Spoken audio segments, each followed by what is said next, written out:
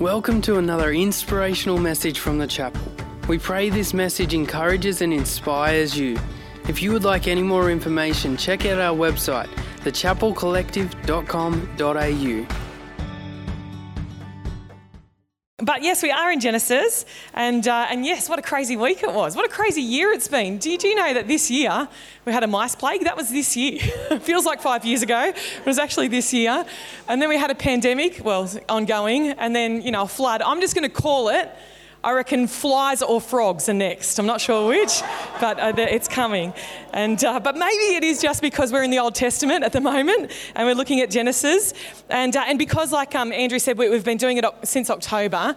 And we're not going through it we're just hitting the major themes, because otherwise we'd be preaching hour-and-a-half long sermons or preaching until 2023. Some of you would appreciate that, but the people that you invite wouldn't. So what we've covered so far is the origin story of this wonderful universe that we get to live in. We've covered the origin story of humanity.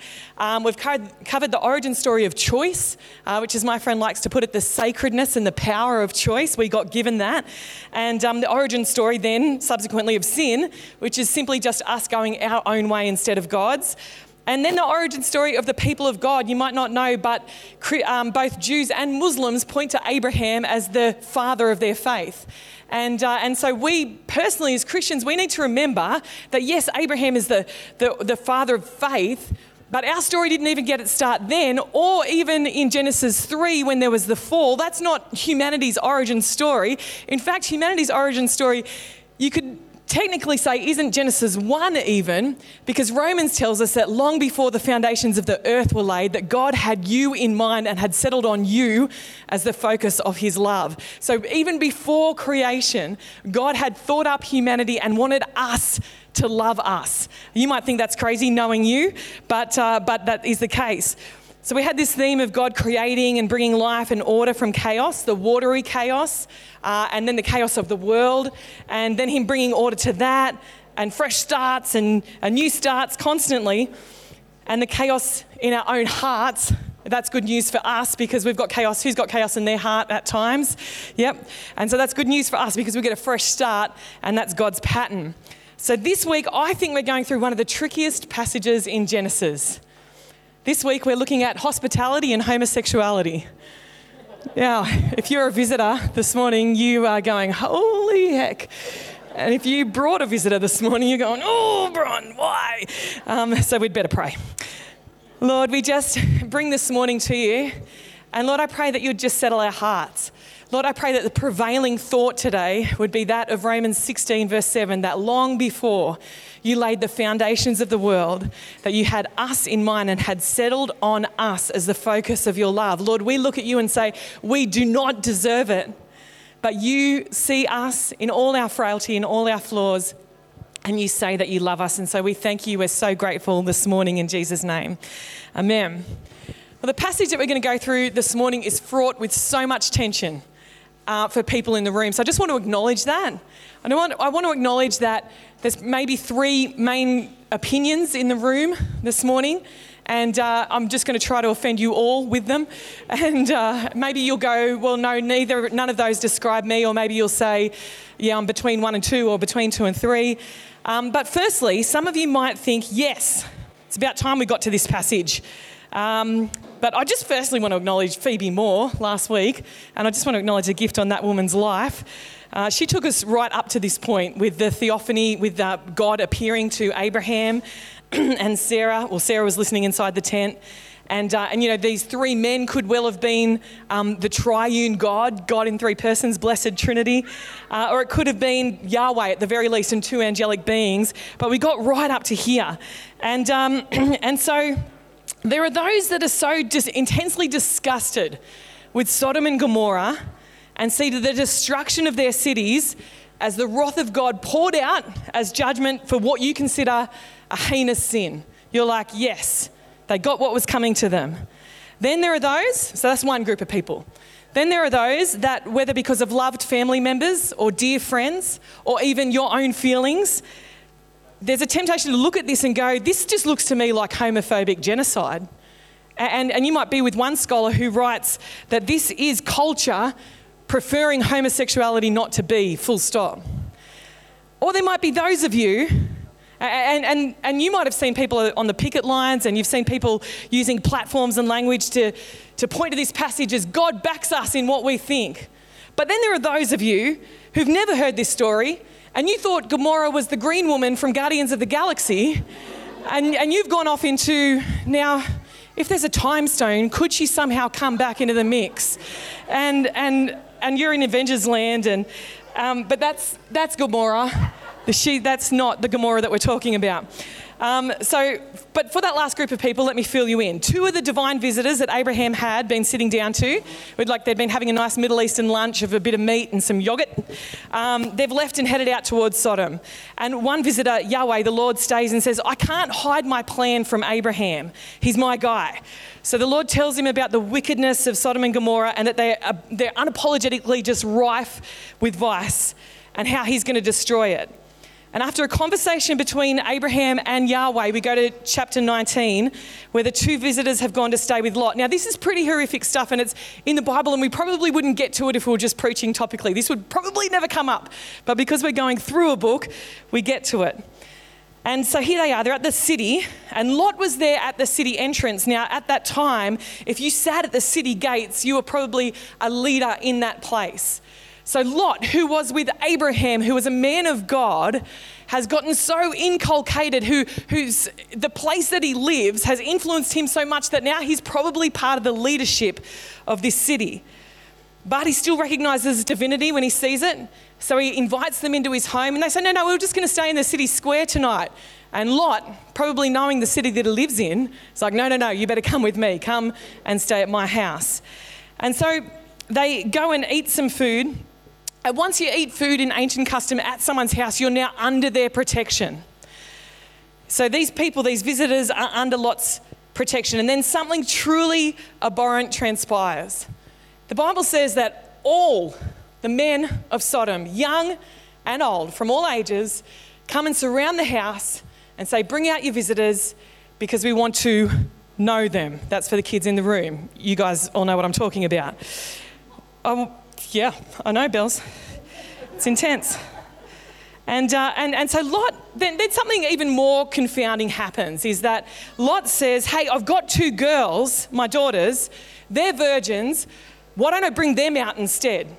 Now, as a woman, as a daughter, as a person who has daughters, I'm like, let's string Lot up. Like, let's get rid of him right now. But in fact, there's 2 different scholarly thoughts. One is that, in fact, his daughters were married because the Hebrew says that they were married to his sons-in-law, and he's just stalling for time. He's just lying. He's trying to figure out what the heck to do here. This is a crazy situation. The other line of thought is they've changed it to these men were their fiancés in light of that statement. They're like, Lot wouldn't lie, so clearly they weren't married yet. I'm not sure which it is.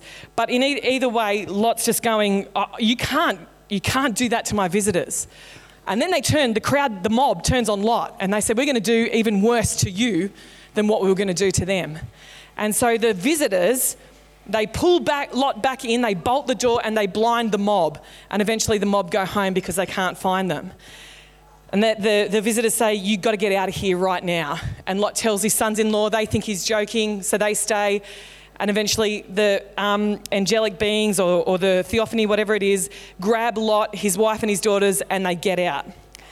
Now, I've heard lots of reactions to this passage from people thinking that it's just clear condemnation, or others who think this is so totally confusing to the God that they know and love. And so let's make some observations, starting from when Abraham hears of the plan. When God tells Abraham, and remember, Abraham knows about this place called Sodom. So we had to brush over it a few weeks ago, but there was this awesome moment where, it's not really awesome, it just would make a great movie. But so Lot gets kidnapped. There's this, let me see if I can remember his name, King Kedorlaomer. Yeah. That's how you say it. And so this king who went up, it was 5 kings against 4 kings. They had a battle in the valley of the Dead Sea. They overcome, and Sodom and Gomorrah get plundered and everything taken off, slaves, goods, everything. Abraham has 318 men, goes after them, recovers all the goods. Like, seriously, great movie, right? Who would watch that? I would watch that. And then they, so he goes in, and then grabs the people, takes them back to the king of Sodom, and king of Sodom says, I'll have all the people back to our our city, but you can keep all the goods. And Abraham says, I don't want your goods. I don't want anyone to say anyone but God prospered me. It's not going to be the king of Sodom. So Abraham knows these people. He's worked with them. He's restored the city. He knows what they're like. And God tells Abraham about what he plans to do. And Abraham does not say, good one, God. Good move. They are atrocious. He says, God, please don't. If there are 50 good people in Sodom, can you spare the whole city? And God's like, yeah, sure, I can do that. And then Abraham's like, I know Sodom. Actually, God, if there's 45 good people, will you spare the city? Like, I'm sorry to be talking like this, God, but like for the sake of 5 people? And God's like, no, I can do that. And Abraham's like, how about 40? And God doesn't go, 42. God's like, no, sure. And Abraham's like, 25? And God says, yeah, sure. And then he says, what about 10, God? And God says, Abraham, if there are 10 good people, I'll spare the city.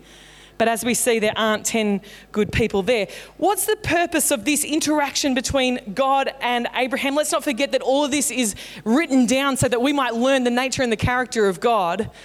It's the fact that God will talk to people and let us in on his plans.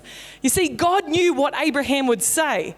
It wasn't like God went back to his other 2 mates and went, gee, I was having a bad day. I'm glad Abraham talked some sense into me. It was rough. He was like, no. I know what Abraham's going to say. I know that he will intercede on behalf of the city of Sodom. So I'm going to open up this conversation so that not only Abraham can see my character, but generations to come can see my character as well. And so with this is amazing because Abraham's first reaction is intercession for those people. Church, can I say that as it relates to sinful people, even though we are ourselves, that has not been the prevailing message that the church has given to the world. That as it relates to sinful people, we love them and we want to see their best and we want to see them delivered. That has not been the overarching message that people have heard from the church. And I believe here at the chapel, I don't know a single person who's like that. But as we look at different picket lines and different things, we can see that the church has not always been represented that well. John 15:15, Jesus says to his disciples, "No longer do I call you servants, because the servant has no knowledge of what the master is doing. Instead, I call you my friends." So if we're the friends of God, I sure do hope that our reaction is the same as Abraham's.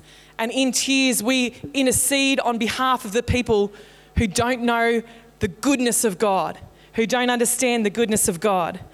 This is what McLaren writes. He writes, "Indifference to the miseries and impending danger of Christless man is impossible for any whom he calls not servants, but friends." So essentially he's saying, if we call ourselves gods, if we say we're following Jesus, then we can never be indifferent to people who maybe are headed into a bad way.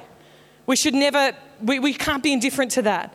And Jesus modeled this for us. He's up on the mountain in Jerusalem and he starts crying for his people. He says, "Jerusalem, Jerusalem, would that you would allow me to gather you under my protection, under my wings of healing. I wanted to protect you, I wanted to love you, but you were not willing." And then when he's on it, Dave and Bren sang it and Belzy sang it, his body bound and drenched in tears. He was on the cross, fulfilling his part of the covenant that we've been talking about, ripped apart, and crying and looking out at humanity and saying, "Father, forgive them, for they don't know what they're doing."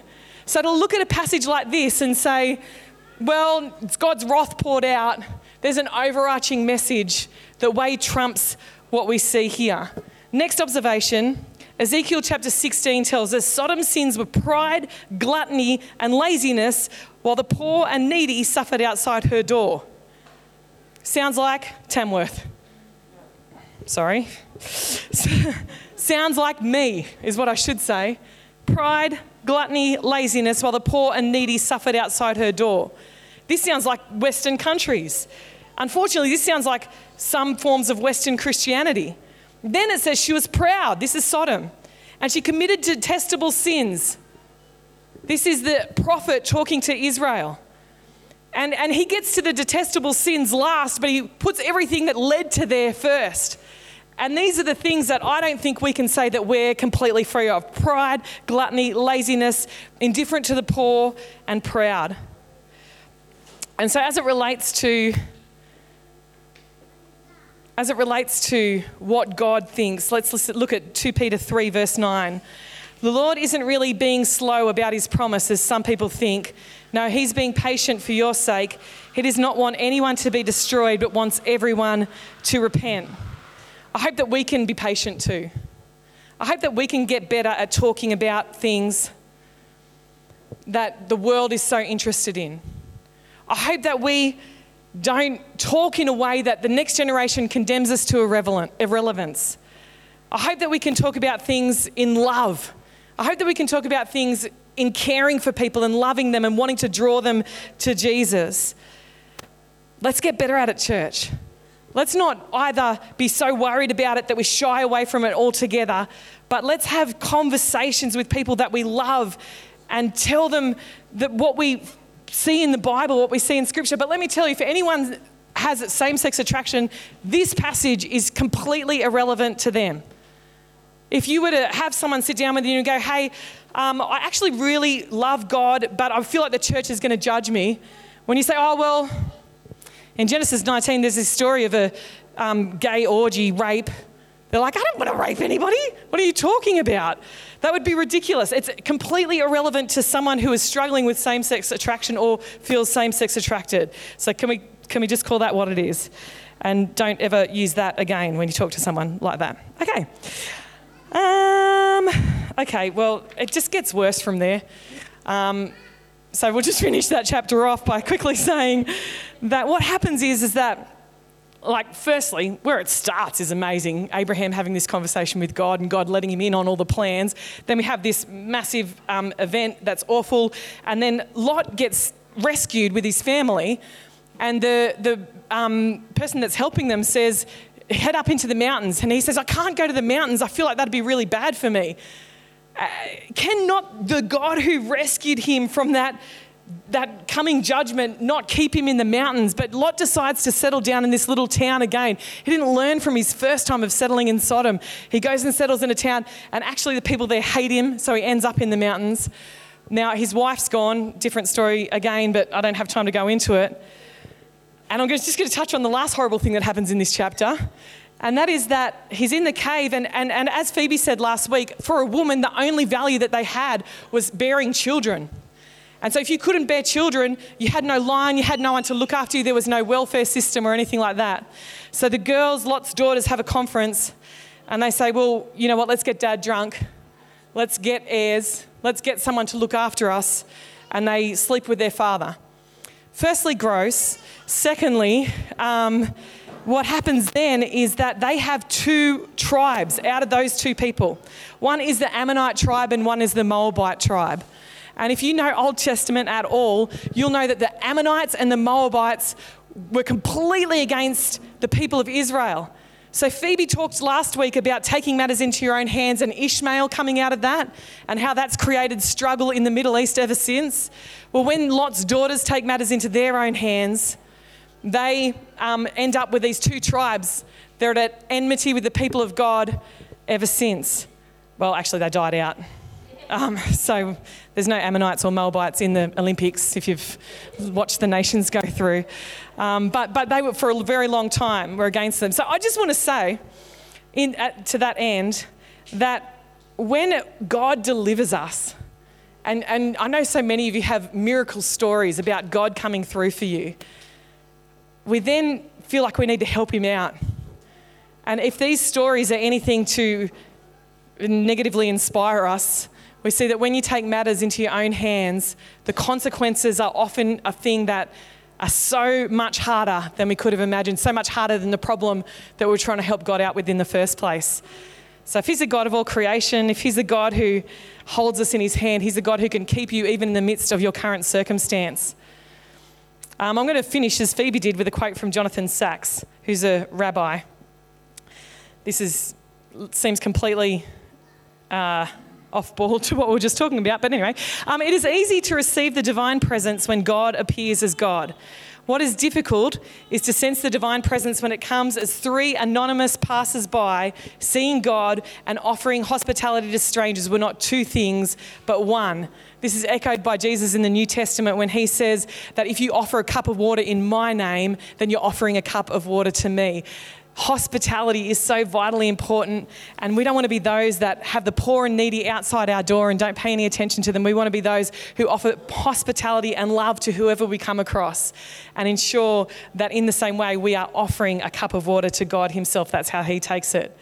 Now, just so you know, chapel service, what we do now is have a reflection time. And maybe for you today, you just need to take this few minutes to sit in stunned silence. That's okay. Maybe you want to go, I thought the Bible, I did not realise it was like that. But let's not forget this is also a history of humanity, not just the Word of God, although it definitely is that. So this is how it works. We chat. You can chat about the weather. You can tell your favourite flood story from the week. But we love to chat around what is actually what was in the passage, something that occurred to you, something that you'll take away, a question that you have, or maybe this morning all the questions that you have.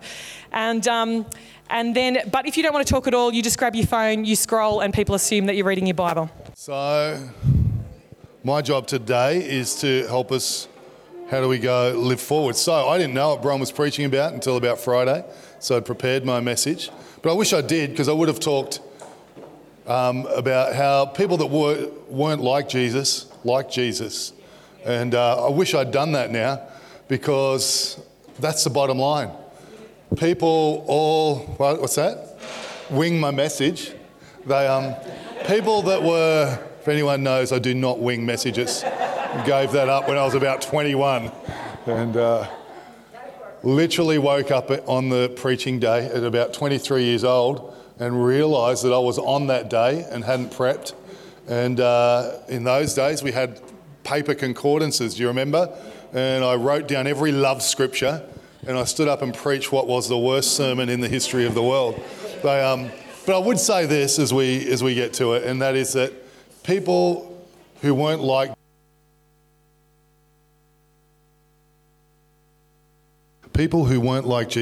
Jesus. And that says a lot to the way any Christian, if you are one, ought to live. There should be something about your life, even if people don't necessarily agree, and my life, that they like Jesus. And if Jesus is unlikable based on the way I live, there's something for me to change. And so I would say, you know what? You and I have an incredible opportunity, if you're a follower of him, to step out into our week and just love people.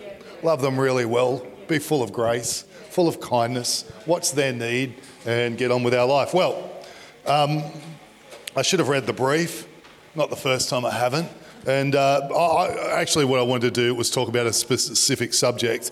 And it's found just before where Bron picked up in Genesis chapter 16, which Phoebe covered. But I want to go actually to the detail of the subject just for a few minutes. Genesis chapter 16 from verse 1. Sarah and Abraham, I'm just going to use their later changed names, okay? Genesis chapter 16. Sarah, Abraham's wife, hadn't yet produced a child. She had an Egyptian maid named Hagar. Sarah said to Abraham, God has not seen fit to let me have a child. Sleep with my maid. Maybe I can finally get a family from her. Abraham agreed to do what Sarah said. Bad move. So Sarah, Abraham's wife, took her Egyptian maid and gave her to her husband. So as a different age, this kind of thing happened. Well, it still happens. I'm just not sure that it happens by consent.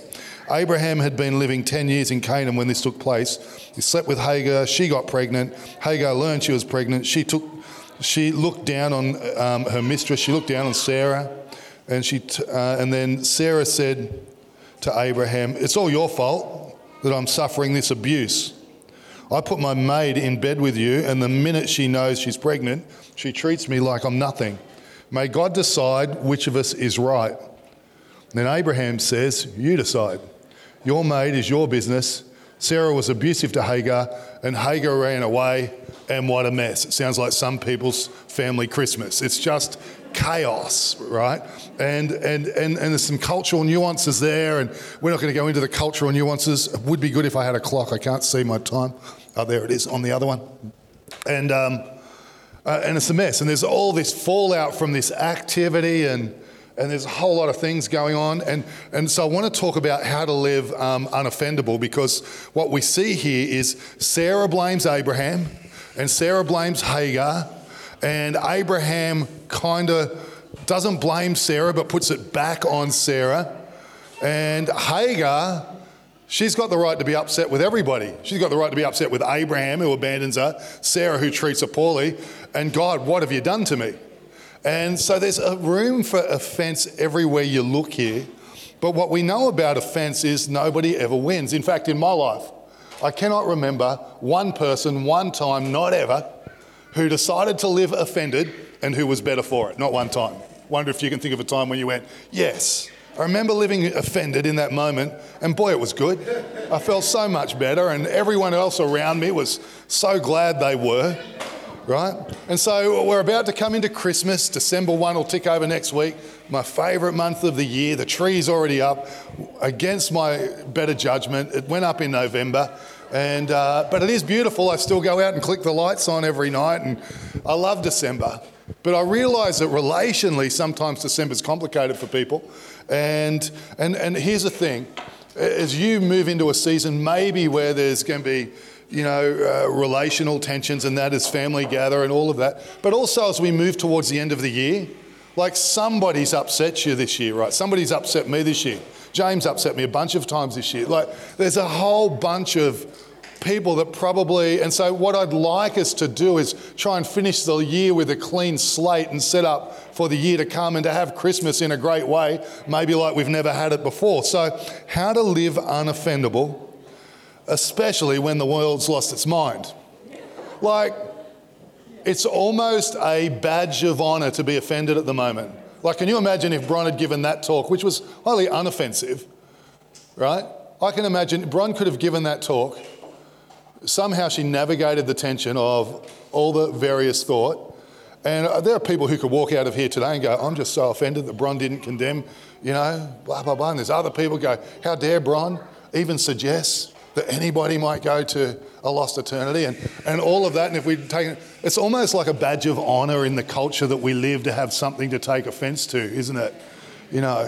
If I think differently to you or you think differently to me. So how to live unoffendable when the world's lost its mind. Listen to this. This is how disempowering offence is, and then we're going to look at how powerful unoffended is. Mark chapter 6, verses 1 to 4. It's Jesus. Jesus left there and he went to his hometown, accompanied by his disciples. When the Sabbath came, he began to teach in the synagogue, and many who heard him were amazed. Where did this man get these things? They said. What's this wisdom that he's been given? What are these remarkable miracles that he's performing? Like, it actually says they are in awe. They're like, whoa, what, Jesus, this is incredible. And I get Jesus because I feel like this with you, right? He's in his hometown and he's doing awesome stuff just like I am every day amongst you. And then this, listen to this. So he's doing miracles. They've never heard a teacher like him before. And some of them have already got it that this is the guy that the Bible's predicted for thousands of years. They're already in the frame. The whispers are circulating. But here's their response to all of that good. Isn't this Mary's son? And the brother of James, Joseph, Judas, and Simon? Aren't his sisters here with us? Listen to this next line. And they took offence at him. What? Took offence at what? And they took offence at him. Even though he was only doing good, even though he was blowing their mind with teaching, even though he was doing miracles all around them, they took offence at Jesus. And Jesus said to them, a prophet is not without honour except in his own town, among his relatives and in his home. It's a whole lot harder to live not offending people when we've got proximity. Even God in the flesh found it hard to live amongst the people that he'd lived upon earth amongst and not have them get offended at him, even when he did good, spoke good, and worked miracles. What chance have you and I got of there not being offence? Just everyone take a breath. Everyone take a breath. It's okay. But the reality is, because they took offence at him, their lives were diminished. They didn't see him for who he was. They missed out on what he was doing. Their lives were contracted. He actually talks about how it would be for them. because they were offended at Jesus. And so as we come to this, here's how to live unoffendable. Listen to this. I'm just going to give you 2 thoughts in the few minutes that I have. Acts 24, verses 15 to 16. Paul's speaking with him. I have hope in God, which they themselves also accept, that there will be a resurrection of the dead. He's talking about the Pharisees, both of the just and the unjust. Big statement. I have hope there's going to be a resurrection of the dead. When this life is gone, all life will rise. And he says, this being so, I myself always strive to have a conscience without offence towards God and men, or God and people. I have this hope. Because of this, I always try to maintain a clear conscience before God and all people. In my version it says without offence. And I thought, what a great place to start, that I'm just going to make my determination that as it relates to living before God and living amongst people, that I'm going to live taking no offence, unoffendable. Because the reality is that as long as humanity breathes breath and as long as you and I are in the mix, there's going to be offence made and cause for offence. You and I know what it is, right? And so there are the big ones like what we had going on with Abraham and Hagar and Sarah, where, abuse and betrayal and all of those things. But then there are the small ones. Like you didn't invite me to dinner when you invited Andrew and Phoebe. You know what I'm saying, right? Have you not been upset when you missed out? There are other times when I've got to tell you life's so full, I'm like, thank God you didn't think of me. Well, at least that's how I'm thinking of it. Maybe you did think of me and just went, no. But no offence taken. But, so number one, just sign off on a zero tolerance policy. I'm just not going to live offended, because offence is coming your way and mine. It is. It's going to happen because we're human. Not because we're fundamentally bad and evil, but because we're human and we're flawed and we just make mistakes. And sometimes it's not even that. It's just life. And sometimes it's not even that. It's just that we can't get everyone in the mix. It just is life. And so I'm just going to sign off that I'm going to live with a zero tolerance policy as it relates to being offended. I'm going to strive to live with a clear conscience without offence towards God and people. Isn't that a great way to live as you move towards Christmas? I hope you eat ham. If you've never eaten Bronnie's Christmas ham, you should ask her for it. Like, it is good. Christmas is good. But there's lots going on. But let's determine as we move towards it and the end of the year, I will strive to live with a clear conscience before God and amongst people. I'm going to live unoffendable. The Ashes are coming. And Alex, it's in Australia, and my much-loved Englishman is going to be cheering for the opposition. Well, I want him to know in advance, no matter what happens, and we will win, no matter what happens, I'm not going to be offended. I'm not going to take offence to the Barmy Army and to Alex and to other English people in the room today. We'll love you. Zero tolerance. Zero tolerance lets things go. Proverbs 17:9 says, overlook an offence and bond a friendship. Fasten onto a slight and goodbye friend. Proverbs 19:11, a person's wisdom yields patience. It is to one's glory to overlook an offence. Why is that? Because we're all going to have risk to be offended at some point. So just letting things go. We'll be glad we did. Letting things go before they start to change us, because they do. Want to be like Jesus? Well, it would be a good place to start would be for us to go, you know what? I'm just going to live unoffendable.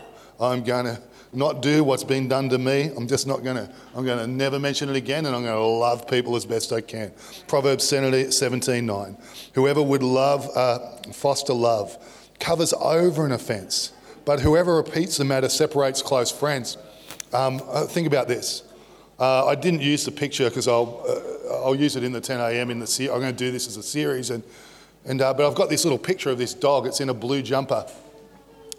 And anyway, my little blue dog called Mighty Warrior, it's a gorgeous little dog, and I dressed him in his little blue jumper back in when it was cooler, and someone suggested on Facebook that the jumper was turquoise. Well, I was deeply offended by that. I'm like, the jumper's not turquoise, the jumper's actually blue. And so the person was trying to correct me, and I wasn't happy about it, so I didn't do much, but I did post on Facebook and just said, look, I'm unhappy about the turquoise comment by friend, and then someone else commented that I should forgive, and so I got offended about that. But you know what? I didn't want to make a big deal of it, so I didn't put it on Facebook. I just texted some of my friends and said, Dave Norton's really upset me. He reckons it's turquoise. I know it's blue, but you know what? I don't want to make this bigger than I need to. So let's keep it between us. A few of them got justifiably upset as well. They were with me. They were offended for me, because that's the world we now live in. We actually get offended for each other, though we're not really offended at all. We just want to side with someone in the middle of their nonsense. Well, let's not be those people. I don't have a little dog called Mighty Warrior, and I certainly wouldn't put it in a jumper, though you might. If I did, I would put it in a turquoise jumper and not a blue one, just to be clear. Zero tolerance. Zero tolerance does this. It remembers me. There's this, to me, this moment in my life that I'll never forget. Running past Peel High School late at night, and it was dark, and I was going for a jog, and I was dealing with something in my heart, and I stopped, and I was just standing there, and I was thinking in the middle of my run. And I had this thought into my head, and I thought probably it was God. Darren, just pick up the little stone there. And so I picked up the little stone on the ground, and I was holding it in this weird moment. And then this thought entered my head, said, can you throw it? And many of you will remember the story of Jesus when he's got an adulteress, a woman's committed adultery with a man, which means he actually committed adultery too, but he's not there. It's another story. And they want to stone her to death because that was the Jewish custom. And Jesus says, yeah, no worries. If you're without sin, you throw the first stone. And, the story says now from one by one, they just dropped their stone and left the place. And I remember that night I had the stone in my hand and the thought came to my mind, can you throw it, Darren? And I went, no, I cannot. It was a liberating thought, because I just needed to remember me and who I am and what I'm like. And offence was able to be let go. And it's so powerful to let go of offence. It's liberating in our lives. So just zero tolerance. Remember me, let it go. How to live unoffendable. And I've got 2 minutes, so let me close with this scripture. The number 2 thought was simply this. Number 1 is sign off on a zero tolerance policy. Number 2 was this. Soft heart, thick skin, can't lose. Soft heart, thick skin, can't lose. Ephesians 4, verse 2 and 3. Always be humble and gentle. Always just keep a soft heart. Always be humble and gentle. Listen to its context. Be patient with each other, making allowance for each other's faults because of your love. I love that the Bible puts that in here. Make allowance for each other. And then it adds this word, each other's faults because of love. Isn't that true? You know my faults. Some of you know my faults better than me. I'm amazed at my faults sometimes. I'm completely unaware of some of them, very aware of some, very unaware of others. And we're just not always aware, but we've all got them. Always be humble and gentle. Be patient with each other. Make allowance for each other. Be thick-skinned. Thick-skinned, if you look it up, it actually literally means to live without taking offence. If you go look it up, it's in its definition. And so let's be soft-hearted, let's be thick-skinned, because then we can't lose. And imagine coming to this Christmas. Imagine heading towards the new year. Soft heart, thick-skinned, not hard heart, thick-skinned, can't lose. Always be humble and gentle. Be patient with each other, making allowance for each other's faults because of your love. Make every effort to keep yourself united in the Spirit, binding yourselves together with peace. That is a drop the mic scripture. God bless you. Have a great Sunday. Who's coming? Thanks, mate. Hey again, thanks so much for joining us on this podcast. Whether you are new and exploring your faith or a follower of Jesus, there's a next step for you. There is always room to grow, more to be done, destiny to be pursued, and people to be reached. So what's your next step? To find out, head over to thechapelcollective.com.au. And thanks again for listening.